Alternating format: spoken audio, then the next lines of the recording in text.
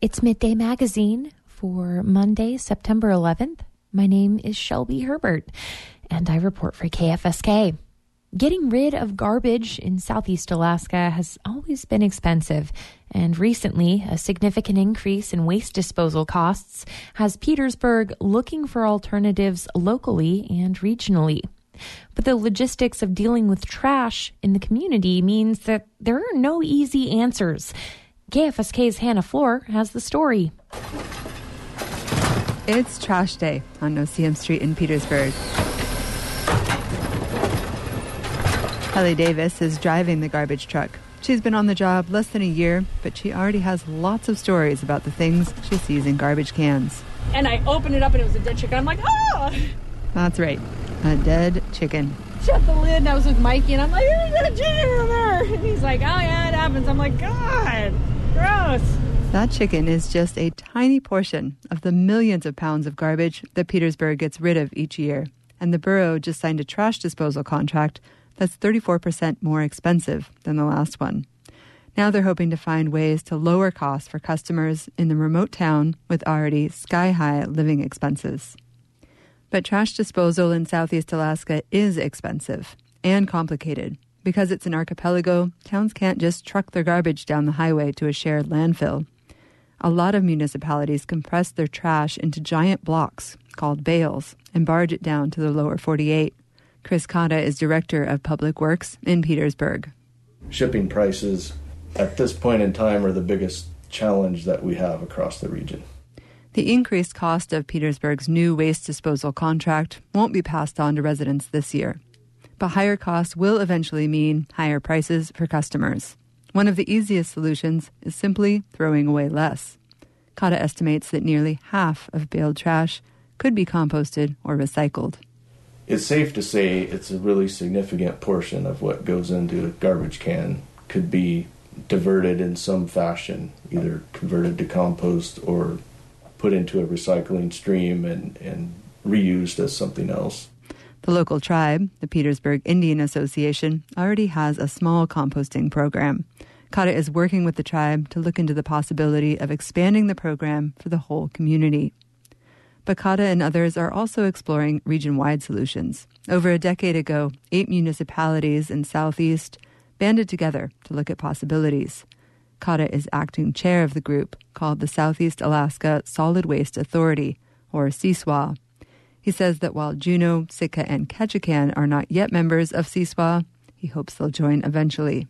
If we could get some of the larger communities to join up and be part of CSWA, I do think we'd have a lot more bargaining power. He says that if most communities in Southeast join CSWA, together they may be able to bring down the price for future contracts with shipping companies. They're interested in exploring other ideas as well. When CSWA looked at solutions about a decade ago, they found baling and shipping garbage south to be the most effective. That's why many communities moved to that model. Cotta says increased shipping costs have changed that calculation. He's also curious whether new technologies could be a part of the solution.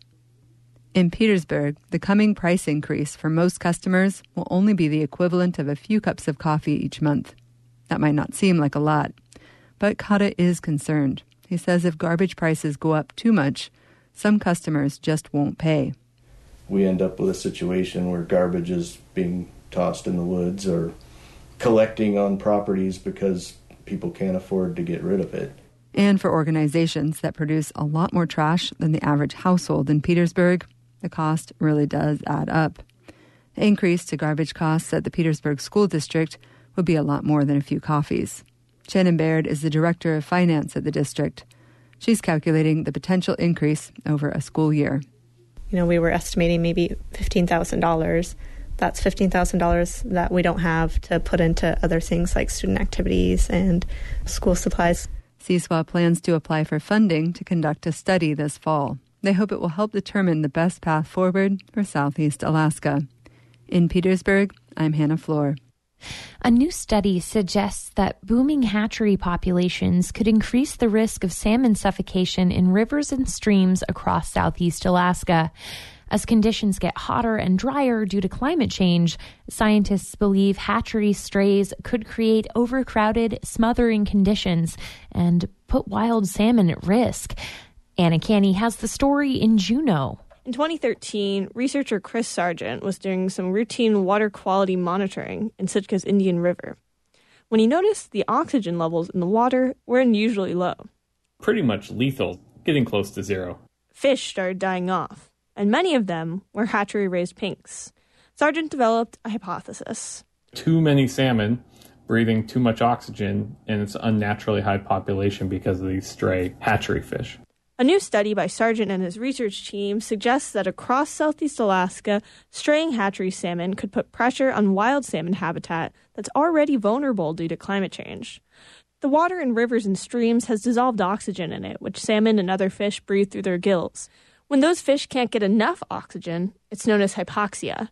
It can suffocate spawning salmon, or it can slow them down on their trip upstream. They may not make it to the spawning grounds in time or have enough time to spawn. So there's a lot of really subtle effects in addition to just massive die-offs that might happen. Since the 70s, hatchery production across Alaska has grown, especially for pink and chum salmon. Hundreds of millions of fish are released each year. They're supposed to return to their hatchery when they spawn, but they commonly stray into wild streams. According to the study's authors, that puts wild salmon at a higher risk of hypoxia. Many Southeast rivers and streams already face low oxygen due to human-caused climate change. Hotter water holds less oxygen, and when warming temperatures come along with drought, that makes things even worse, because an ideal salmon habitat is rough and fast-flowing. That kind of water is oxygen-rich. The more the water tumbles and foams, the more opportunity it has to exchange with the atmosphere. So that tumbling motion of the water is basically injecting oxygen. Climate change could slow stream flows by bringing drought to Southeast Alaska. Extreme rainstorms may be punctuated by longer dry periods, especially in the summer. And declining mountain snowpack could cause drought too. Ryan Belmore is a U.S. Forest Service researcher who co-authored the study. He said abundant winter snow feeds watersheds as it melts gradually throughout the spring and summer. Without it, salmon streams could dry up and slow down in the summer heat. We're moving towards a condition where more of our watersheds are likely going to be more prone to this. According to the study, more than 10,000 miles of Southeast salmon streams are primed for hypoxia, which means those cramped conditions could strangle even more wild salmon. In Juneau, I'm Anna Canny. This was a cold and terrible year for growing pumpkins. Still, the acknowledged master of Alaska pumpkin growing proved once again that he's a giant in his field. Alaska Public Media's Liz Ruskin reports from the Great Pumpkin Weigh-Off at the Alaska State Fair. Dale Marshall of Anchorage, holder of the state record for giant pumpkins, rolls up with 2 colossal gourds on a flatbed. Fair officials and volunteers go gaga. Marty Robb has grown some giant vegetables herself and says Marshall is a pumpkin pioneer in a cold climate more suitable for cabbage. Definitely. He's brought something. The world watches Dale and what he does with his pumpkin weights because it never should be done this way. Here. She breaks off mid-sentence when she sees what Marshall has. Oh, here. I'm sorry, but that's amazing. Tension mounts as the pumpkins are gently transferred by heavy equipment. Who's driving the forklift? That's Rocky. Does he get nervous? Oh my God, I'm nervous. Have Dale look at that pallet. Oh. As it turns out, the tines on the forklift are too short and the pumpkin tips on its platform. Everyone knows what's at stake if a pumpkin is bumped too hard or, God forbid, dropped. A pumpkin with a crack or hole would be disqualified. Marshall keeps his cool and improvises a solution using lumber. Last year, his record-breaking pumpkin weighed more than 2,100 pounds. Marshall says he knows neither of his 2023 contenders can equal that. Oh, no. 17 to 19, I'm hoping, right in there. The scale shows one of Marshall's pumpkins is in that range, nearly 1,900 pounds. But the other is heavier. Ready? Here.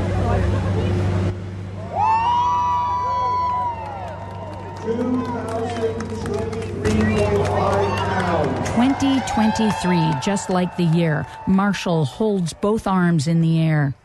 Pumpkin silver medalist Keith Malone of Chugach grew a 600-pounder, a personal best. But Malone says second place is as good as it gets for him. Well, I trust Dale to be here with a big one every year.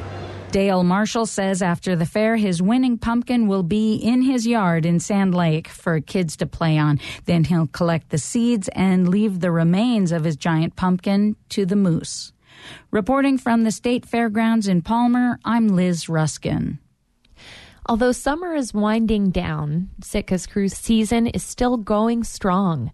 On September 5th, over 9,000 passengers and still more crew members packed the main downtown thoroughfare, which was closed to traffic for the day.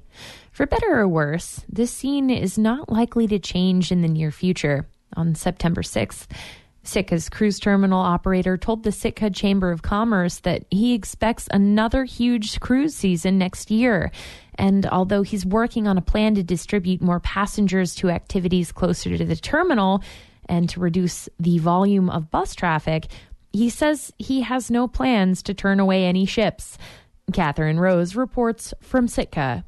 Barring any unforeseen ship cancellations in the shoulder season, Sitka's set to see slightly more cruise passengers in 2023 than initially predicted, with the season rounding out at around 560,000. Shuttling the bulk of those visitors to and from Sitka's privately owned cruise dock has been a top concern for many residents. Chief among them, complaints about traffic congestion and environmental impacts. Cruise terminal owner Chris McGraw told the Chamber of Commerce that he plans to cut bus shuttling down by half in the next 5 years by spreading out arrival times and developing more tours and attractions out the road. From his end, the shuttle operation is one of the cruise terminal's biggest expenses, and the logistics are further complicated by when the ships arrive. Ovation of the Seas yesterday, and it had an 8 a.m. arrival, and we had no queue all morning here at the cruise terminal.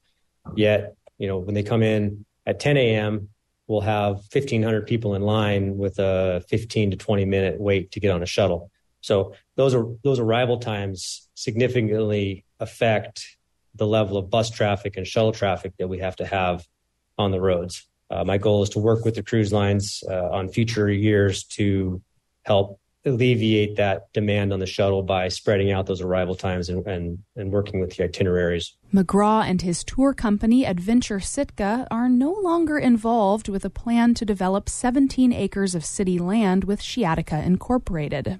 Instead, he'll be expanding the dining and retail facilities at the terminal and adding a 260-seat theater, which he hopes will help disperse passengers on arrival. It'll be utilized for live performances and informational immersive video presentations. We're looking to work with some of the local venues to provide content and experiences. And then the goal with this will be to help reduce that demand on that shuttle. If a ship comes in, you could have 260 people that have tickets to a first showing that aren't going to necessarily want to go get on the very first shuttle to town. So it helps distribute people throughout the community better. But these changes don't address the question foremost in the minds of many residents: the record-breaking number of cruise passengers visiting Sitka this year. That came through during the Q&A portion of McGraw's virtual presentation. One person asked, quote, "Do we have to have 500,000 passengers?" McGraw said that was up to the market and the available infrastructure, but he wouldn't turn a cruise ship away. If there's demand to come to Sitka and the infrastructure is available for a space, as a private business owner, and if I can accommodate them with respects to my resources and my shuttle operation, I'm going to book that ship. Obviously, we have a significant investment we've made here over the last 10 years. And, the point of a for-profit business is to get a return on that investment. So we do that through customers, and our customers are the cruise ships. Not every cruise ship that calls in Sitka uses the cruise terminal. On the busiest days, smaller cruise ships may anchor in front of town and bring passengers ashore on one of 2 lightering docks in the harbor. Nevertheless, McGraw said Sitka can expect the same level of cruise traffic next year, around 560,000 passengers. Reporting in Sitka, I'm Catherine Rose. For KFSK, I'm Shelby Herbert.